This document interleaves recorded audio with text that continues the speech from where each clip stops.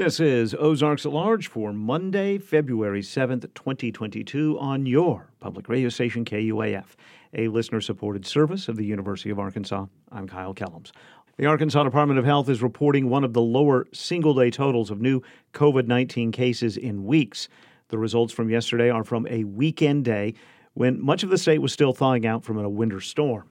The report shows 981 new cases and 38 newly confirmed fatal cases. That brings Arkansas's number of deaths from the virus to 9,831 people.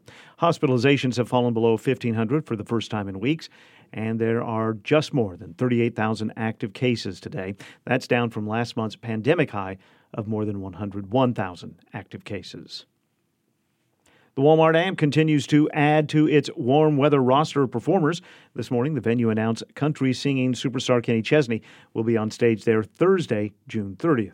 Tickets go on sale Friday at 10 a.m. through the usual Walton Art Center outlets. The Northwest Arkansas Naturals will host a job fair Thursday evening at 5:30. Part-time jobs include ushering, selling tickets, being a member of the grounds crew, camera operating, and more. Applications and interviews will be available in the community room at Arvest Ballpark Thursday evening beginning at 5:30.